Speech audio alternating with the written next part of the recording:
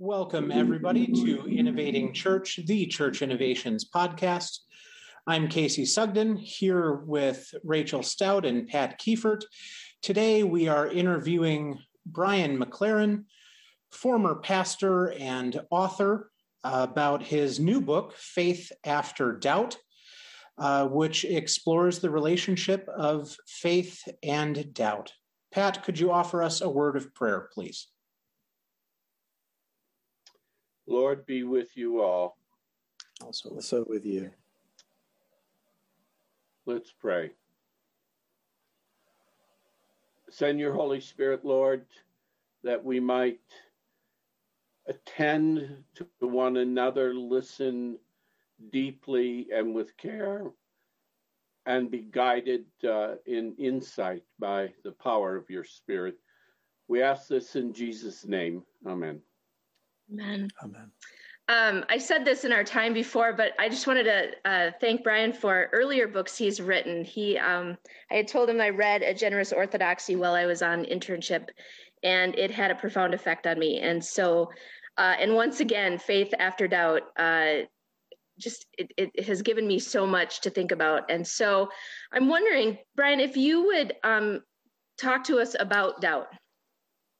Because I think for so many people, at least in my experience, doubt is seen as a closed door. And it really isn't that. Yes. Well, so many of us, I think, grew up in settings where what Christianity was primarily to us was a set of statements that we had to affirm. And so then when we feel that we're doubting any one of those statements, we feel we're getting in big trouble with God and we're in trouble with our church and our pastor. But one of the great problems with that understanding of what faith is then it means that, in a sense, from a very young age, you have to have all of the answers you're ever going to have, and you're not allowed to rethink any of them. So what I'd like to suggest is that curiosity is part of what it means to be human. And the ability to think for oneself and think with groups, but also think with multiple groups. That challenges us then to say, well, I'm not sure about that statement that I was told to believe. And I think what happens for a lot of us, if we grow up with this idea of faith as primarily being lodged in statements, is that eventually we might, unscrew one little doctrine and then say, I doubt that, I don't believe that anymore. And then we screw a slightly adjusted one into its place. But eventually, I think we come to a deeper kind of doubt that says, is this really what faith is supposed to be? Is faith supposed to be something that's just about adherence to statements, beliefs?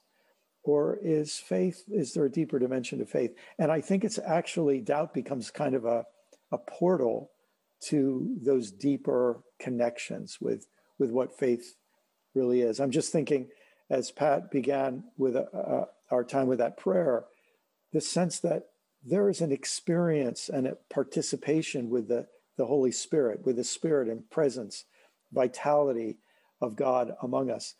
And in some ways it takes, for many of us, depending on our setting, it takes some experiences of doubt, of belief, of faith just as a set of beliefs to ever even get down to that more experiential level.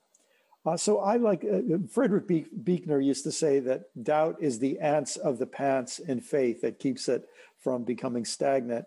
And I like to think of doubt as a kind of doorway that takes us from one stage of faith to another.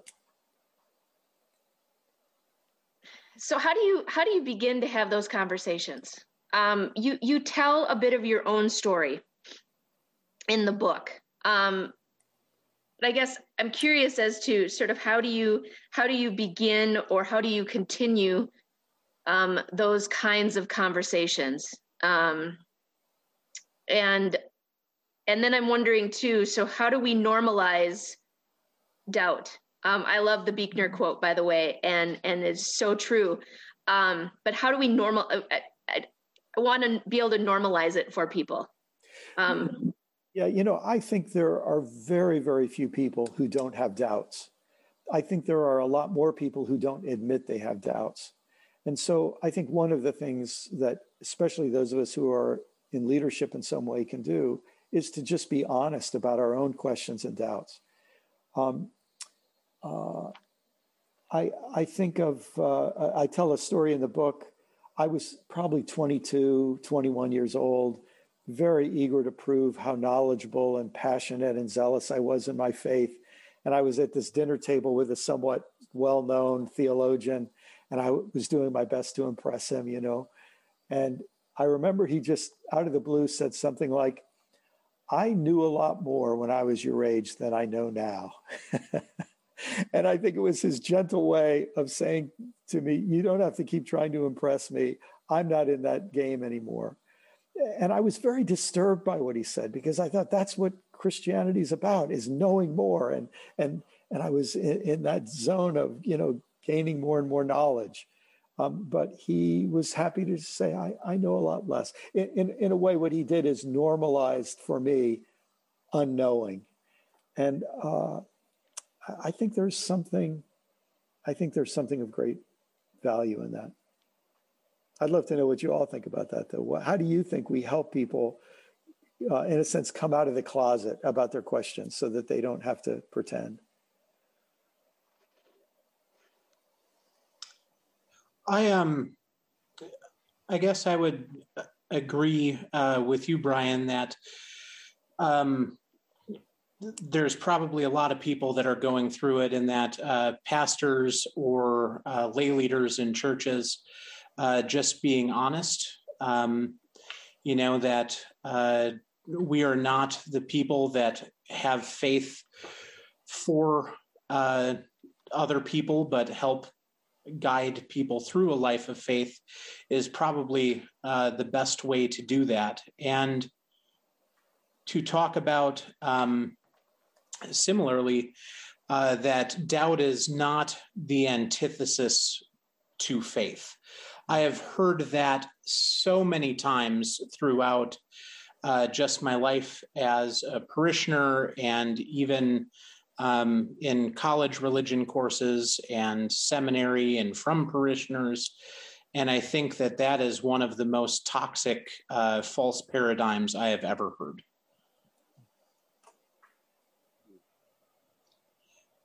I guess what I would ask is then, you know, how could our listeners who maybe aren't faith leaders or are invite people into conversations about this, or, you know, start out this seemingly awkward conversation?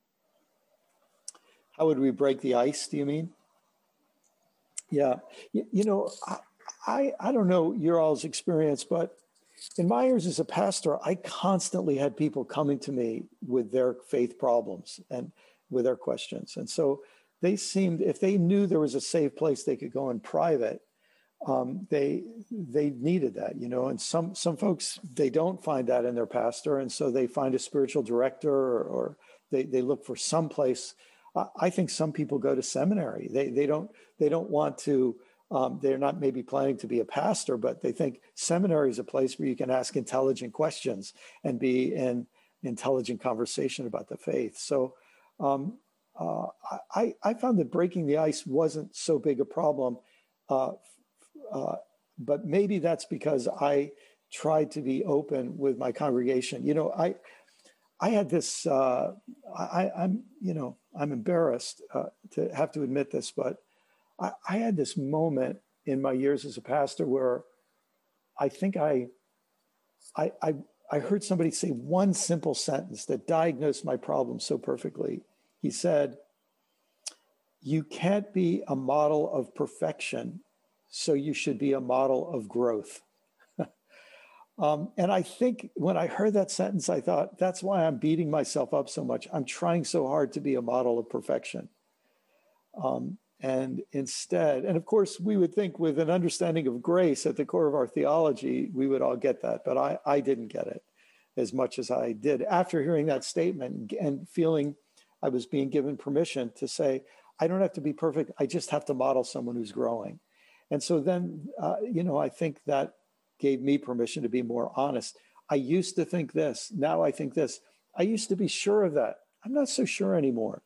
I know some people see it only this way. I see there are 3 or 4 different ways it might be, and I'm not really sure which it is. It's that, in a sense, becoming comfortable without having to have everything nailed down perfectly.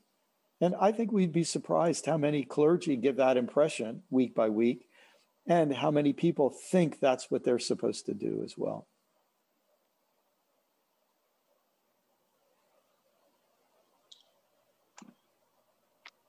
So can we talk about, just about every year after Easter Sunday, and I only know this because I'm looking ahead towards Holy Week and doing all of that sort of preparation, but we hear the story of Thomas. And he's doubting Thomas in Scripture. He's doubting Thomas, and we make him into kind of a villain. And maybe a villain isn't the right word, but someone that we shouldn't be. Yeah. I can't tell you how many times in my youth and young adulthood I heard sermons about sort of like, this is not the kind of Christian you should be. But yet, if you follow Thomas's career, he didn't do too bad for someone who doubted. Yes. And he really, anyways, but I'm guessing what I'm wondering is so how do we approach stories like that? It's a very familiar story. And to those who are in the pews on that low Sunday after Easter, it's very familiar to them. Yes. So how do we talk about Thomas?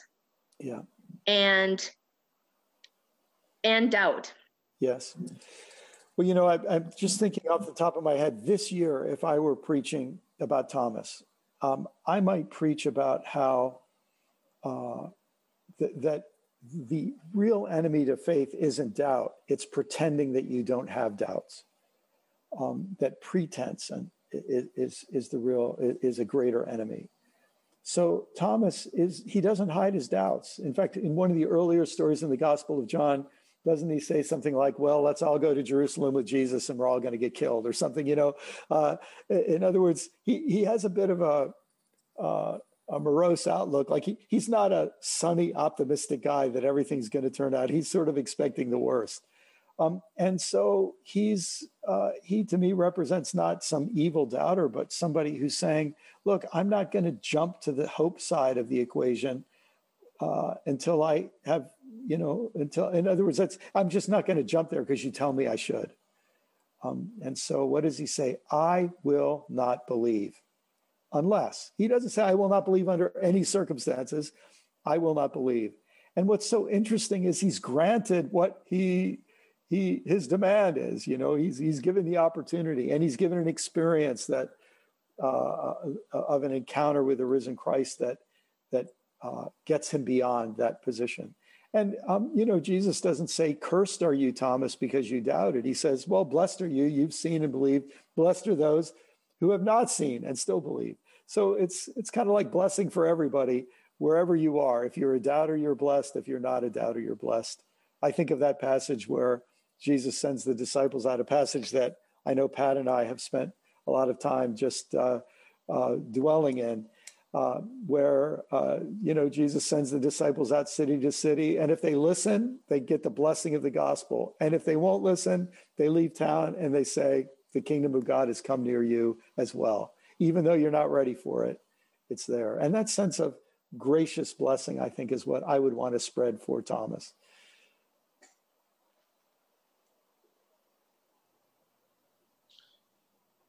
So, Brian, the first handful of chapters of your book define or talk about doubt as blank. And before I ask my question, I just want to give a shameless plug. You mentioned in here that you were thinking about being a literature teacher, and I can tell by the quotes you chose that I would have very much enjoyed you as a literature teacher. You have some fantastic quotes. It leads off with, doubts are the ants in the pants of faith, which I particularly appreciate. But can you talk a little bit about how doubt may come about or doubt may manifest? Yeah. So, as I was working on this book, Casey, I felt that it was important to, in a sense, help people feel safe, just as we've been saying, to talk about their doubt, and in that way to talk about the pain of it.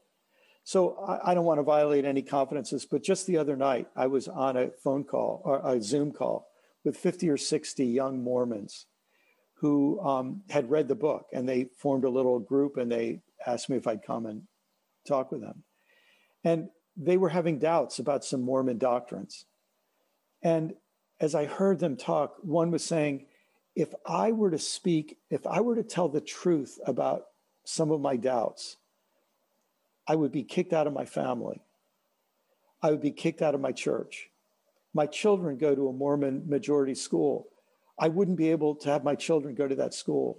I'm not sure if I would still be able to work at my place of employment. I might have to move to another state and start a whole new life. In other words, they were talking about the level of cost to them for ever going public with one of their doubts. Now, look, I never had anything quite that intense, but I remember being a boy. I loved science as a kid, and I read all the books in the library about plants and animals, and of course, I learned about evolution. And I grew up in a church where I remember clearly when my Sunday school teacher said, I must have raised my hand and asked the question about evolution. Maybe we were reading Genesis 1 or something. And he said, oh, you have to make a choice. You either believe in God or you believe in evolution. And I just remember thinking, is that true? Then I guess in 4 or 5 years, I'm out of here, But then I had some very deep spiritual experiences. And I remember saying, I know my church doesn't believe in evolution, but I'm going to have this little secret that I actually think it's true. And I don't interpret the book of Genesis the way they do. And I'm going to get on with my life anyway. And so I was keeping that little secret. There are so many people who are keeping secrets like that. They go to a church that says you can't accept gay people. Well, their sister is gay or their brother's gay or they're gay. And they just know that accounting of gay people isn't something they can abide by. And then doubts go to all kinds of deeper levels where I'll just tell you, so many people, including many clergy, hear the traditional ways we speak about God as a big white guy in the sky. And they just think, I can't abide by that anymore. Or they hear views of God's relation to the universe that seem where God is like the chess master moving all the pieces. And they just think that doesn't ring true to me. And so they wonder if they can even believe in God anymore because this package definition they were given no longer seems to fit. And so I just think, having experience in life, reading, learning, it puts us up to points of tension and conflict with what the religious authority figures in our lives tell us. And many people have never been given permission to challenge what they're told by other people. And that creates shame, and it creates fear, and it creates psychological distress and pain. And as this conversation the other night made clear, it puts people in situations where their religion feels like an oppressor. So interesting. Right before I was on a call with that Mormon group, I was on a call with a secular, someone who identifies as an atheist and humanist. And he happens to be a college chaplain. He's a humanist chaplain. And he just said to me, 100% of the students who come to me feel that they're being oppressed by their religion. Now, obviously, he has a self-selecting group, but there's a lot of people who feel this kind of thought policing going on from religious authorities. And yeah, it's painful and scary. And it doesn't feel like liberation, or it doesn't feel like good news. So what's the role then of not just the pastor or who's ever happens to be in sort of the religious leader at that, but the church? Yeah. When we think about the wider church, what's the wider church's role then in all of this? Yes. Here's where if the leaders can create a spirit, an environment of grace where it's okay for people to be honest, and then the church can adopt that. Now that takes some work. It takes some work. It's funny, Rachel, a story comes to my mind from my years as a pastor. For a while, we had a drama ministry, and people loved it. And these folks did great work. And it was not every Sunday, but often part of our liturgical life would be to have someone dramatize a story that engaged with a theme from the scripture for that day. And I didn't know this, but it turns out a woman had started coming to the church who was an atheist. She was invited by a friend, and she loved to act. She was a really good actor. And so she got involved in the drama ministry. So everybody in the church knew this woman because she was such a great actor, and she was in front of everybody. And then she came to me one day and said, "You're aware that I'm an atheist, right? I don't believe any of this." And she said, "But I love being part of this church." And here's what she said to me, I'll never forget. "If I ever do believe in God, it'll be because of the kind of love that I'm experiencing here in this church." So I said to her, "I wonder if you would just share about your story and your experience on a Sunday." So I brought her up, and she told her story about, she grew up, her family was atheist. She'd always been atheist, never even thought of going to a church until another guy who was in the drama group invited her, and he met her because they did community theater together. And what was so interesting is I had a bunch of people really upset with me that we were allowing an atheist to, feel comfortable in our congregation. But they worked it through, and we got to a better place. Well, what happened after that was that it just felt like that was like breaking the sound barrier, that we sort of demonstrated that a person could be loved who didn't subscribe to even some of our most central beliefs. And the sentence that she shared that I just thought was so powerful was, "Yeah, I don't believe now, but if I ever do, it'll be because of the love of these people."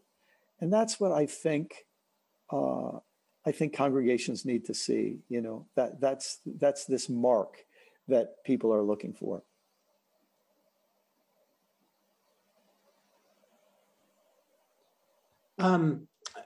One of your chapters, a little bit further on in the book, turns the conversation from kind of this idea of personal doubt to, I believe even the title was A World in Doubt. And we've touched on it with some of your comments so far, but can you speak a little bit to either culture or postmodernity, or you mentioned kind of old church tropes or stances that have led us here? Can you paint a picture of the corporate doubt for us? Sure. So yeah, that chapter is called "The Civilization in Doubt," and I can use my own experience. So I'm old enough that I grew up, in the days of black and white television when there were 4 channels. If you really had a good TV, there were 5. And on Saturday mornings, there were all these black and white TV serialized shows. One of them was The Lone Ranger. And I grew up watching The Lone Ranger every Saturday morning, which was a white guy with his Indian sidekick who was called Tonto, which, unsurprisingly means stupid. But it created this sort of power dynamic between a white guy with a mask and a Native American. When you grow up a white kid in the suburbs in the East Coast and you don't meet many Native Americans, that's how you get your ideas. They just filter into you from your culture. And then I remember I was in college and a book came out called "Bury My Heart at Wounded Knee," which was the first time I'd been exposed to a telling of American history from the perspective of the Native Americans. And so suddenly I had to go back, and all of these assumptions that I had to doubt. And of course, the same thing happened for me as a white kid growing up. I remember going into a restaurant as a boy where there was a sign that said white only, and seeing bathrooms that said colored only. You grow up and you accept what you're given by your culture, but then things happen and times change, and you have to doubt some of those cultural assumptions. I'll give you an example. My grandfather was a white supremacist. I remember he was a preacher, and he would preach the story of Noah. And one of the stories of Noah that it deals with something called the curse of Ham, which wasn't the curse of pork products. It was the curse of a son of Noah named Ham that was used by white supremacists to justify slavery and justify white supremacy. And there are a lot of people my age and older who remember hearing those kinds of sermons. So that was my grandfather. My dad was totally different. My dad was the first person to, cross racial lines. He was so different. And when he was older, he was probably in his early 80s. We were taking a walk once, and I said, "Dad, you're so different about race than your father. What brought about the change?" And I thought he might say he had some spiritual insight or heard, something from scripture, maybe from the book of Revelation about people of all tribes and nations gathering as equals before God's throne and so on. But no, he said what changed him was going in the military. And he said when he was in the military, he was in the Korean War, he worked side by side with people of all races. And he realized that what he had been taught by his father was not true. So whenever change like that happens, it involves a kind of doubt. It involves us having the courage to doubt the norms that we were given, even by people we respected and trusted. When you have that in mind and you read the Gospels, you suddenly see, for example, in the Sermon on the Mount, when Jesus says, "You have heard it said, but I say to you." You realize, I think he says that 5 times in a row. You realize that, in a sense, Jesus is saying, I'm asking you to doubt conventional wisdom. I'm asking you to doubt conventional interpretations of our scriptures. I'm offering you a different way to think here. And in fact, I'm inviting you to repent, which means rethink, which means give things a second thought, which involves a kind of doubt. So I think that's, if we believe that the Spirit is guiding us and leading us farther, then we'd have to say that's going to involve having the courage to question some of the things that we inherited. We don't do it hatefully or arrogantly, but I think we just say it's, in a certain sense, it's the job of each generation to determine what from the rich tradition and heritage that they received, what they want to carry on and pass on to their children and what they want to put by the wayside. And I'm so glad my dad put the racial instruction that he'd been given by the wayside. In your book, and at the end, you have this great sort of appendix that gives us a picture of this, but you talk about the various stages of faith. Yeah. And I'm wondering if you could break that down for us. Yeah. Yeah. And I enjoyed that as a visual person, that chart. Yes. That was awesome. So thank you for that. Well, but if Rachel, you could just break that down for our listeners. Sure. Well, you're making me feel good because I remember my editors said, "Do you really need that chart in there?" And I said, "I think it helps some people. It helps me. I'm like you. I'm a visual learner." Well, the first thing I always want to say is I think any stage theory needs to be taken with, some tenderness. It's a tool. It can be useful, but like any tool, it can be abused. And reality is way more complicated than anybody's stage theory. And then the second thing I'd want to say is that there have been so many wonderful stage theorists. I mean, obviously, even in the scriptures, we hear Paul saying, when I was a child, I thought like a child and spoke like a child, reasoned like a child. When I became mature, I put away childish things. So, there's that kind of stage theory even in the scriptures. And there have been, going back to Søren Kierkegaard and William Blake, all the way up to Ken Wilber and others in the present, any number of stage theories. I tried to integrate them, and I offer a 4-stage theory. It's very simple. People can easily remember it. It's simplicity, complexity, perplexity, harmony. So you think of it as the first 3 stages go from simplicity, the world of easy answers, when we believe what our authority figures tell us, because we have no choice, that they know and we don't. When we're 5 years old or 8 years old, we don't know what foods are poison and what foods are, what things are nourishing. We don't know where it's safe and where it's dangerous. We don't know which people we can trust and which people are a threat to us. So we trust our authority figures in simplicity. And then comes complexity, where we realize other people have different authority figures, and we figure out how are we going to navigate a more complex world where different groups seem to operate by different sets of rules. And then comes a third stage of perplexity.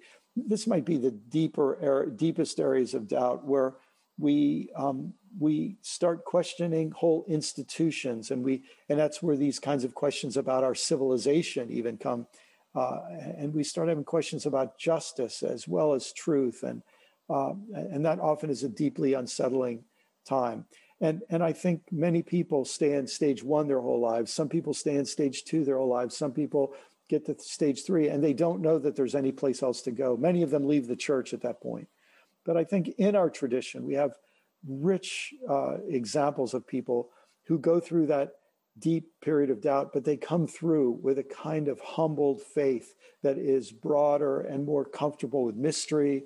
And it's not a lazy faith that doesn't think, but it's a faith that has thought so much that it knows that reality will always be beyond the grasp of our words and thoughts. So those 4 stages. And then I think that 4th stage becomes a new simplicity after a while, which will be followed by a new complexity and a new perplexity. And we probably, go through that kind of spiral. So I see it not like stages, like you go from one train car to another, but I see it more like rings on a tree, where each ring builds on the capacities of the previous ring and creates a pattern of growth. Brian, I really appreciate this conversation tremendously, Brian. And I do think that there's a wonderful book that I thought of immediately when I started in on this one by T.H. Luhrmann on When God Talks Back. She's this anthropologist and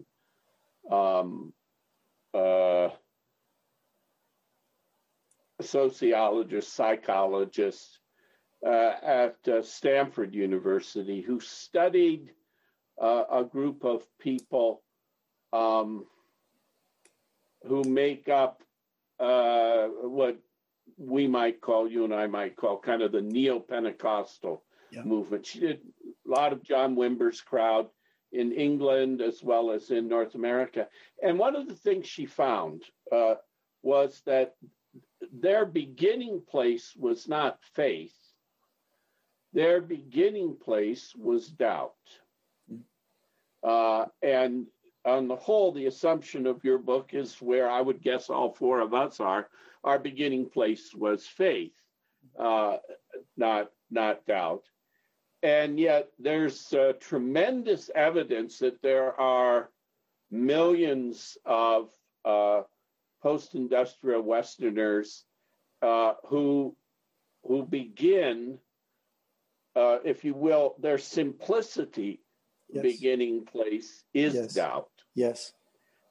And I find if I sit and listen, and it really has nothing to do with the age of the person, and to some degree not questions of race in North America, I will find a lot of people who have what I would call very simple doubt.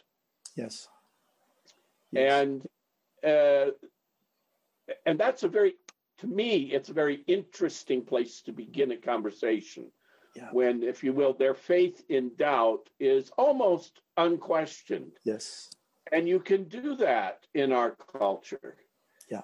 So I have wondered, how are the ways that you might listen a person into a more reflective, a more complex relationship with the beginning place of doubt? Yes. Well, first, Pat, I think that's such an important point. I think near the beginning of the book, I say that, according to some recent research, there are about 65 million Americans alive today who grew up in church but no longer attend. And then you think those people are going to have kids, and they're going to raise their kids, some of them, without any connection to a faith community. So for those kids, a non-religious assumption is going to be the norm. And any of us who travel in Europe, we realize that there are many countries where that's the vast majority of people. And I think, as you say, that we're going to be in a different circumstance with them, because in some ways, what faith might do is it might complexify their life, or what faith might do might be what they turn to in a time of perplexity. In other words, they have to get to a point where they doubt they're somewhat, secular, or we might. I don't mean this in a judgmental way, but they might have inherited a view of the world that's just very flat. Life, the existence is physics and nothing more. And then something happens and they think, I'm not happy with that. I'm not satisfied with that. I don't think that explains everything. And then suddenly their entry into faith is going to be at a very different level. One of the unfortunate problems for them is if they try to find a faith community, very often it's hard for them to find a faith community where they're going to come in at stage 2 or at stage 3 or stage 4, because there just aren't many people who are there. All the conversations are conducted on a sort of religious simplicity level. And you use that word listening, and that becomes so important, because here is our opportunity to just stop making assumptions about people and become curious about what is their story. And I think that without hearing the story, we will jump to all kinds of conclusions. Yeah. Mm-hmm. Thanks, Brian. As we finish up today, Brian, I have one final question for you, and it's from your afterword, which I find particularly life-giving, especially in my ministry and the way that I try to teach scripture and worldview. But for our listeners, whether pastors, lay people, seekers, wherever they are in whatever station of life, if they're experiencing doubt, are they crazy, and are they alone? Yes, that's right. I ended that. I ended the book with a quote from Rachel Held Evans, dear friend and dear human being, who passed away actually while I was writing the book at too young an age. But that was what Rachel would say: "You're not crazy, and you're not alone." And I think this is one of the great problems, especially for people who are deeply involved in their churches, and they begin to have questions and doubts, and they don't hear other people talking about it. And so they think, what's wrong with me? I'm the only one with this problem. And of course, if they only knew the person behind them on Sunday or in front of them is having deep questions as well. It's funny, just this morning, I was looking on Twitter, and I don't know if I'll be able to find it right at this moment, but someone who had just read the book posted something like, "I thought I was losing my faith. I found out I'm just perplexed." And that it's okay to be perplexed. And that, I think, is what we hope can happen for people. Brian, thank you so much for your time today and for your work in this book. To everybody listening, I can't tell you how much I recommend this as just an essential piece, no matter where you are in your faith journey, no matter where you are in your faith, in your doubts. This is a book that will help you better understand yourself and better understand others. Rachel, would you please close with a word of prayer? Absolutely. The Lord be with you. And also with you. And also with you. God, who walks with us, be with us this day, wherever we are. Accompany us on the journey and hold us fast. In your name we pray. Amen. Amen. Again, this has been Innovating Faith.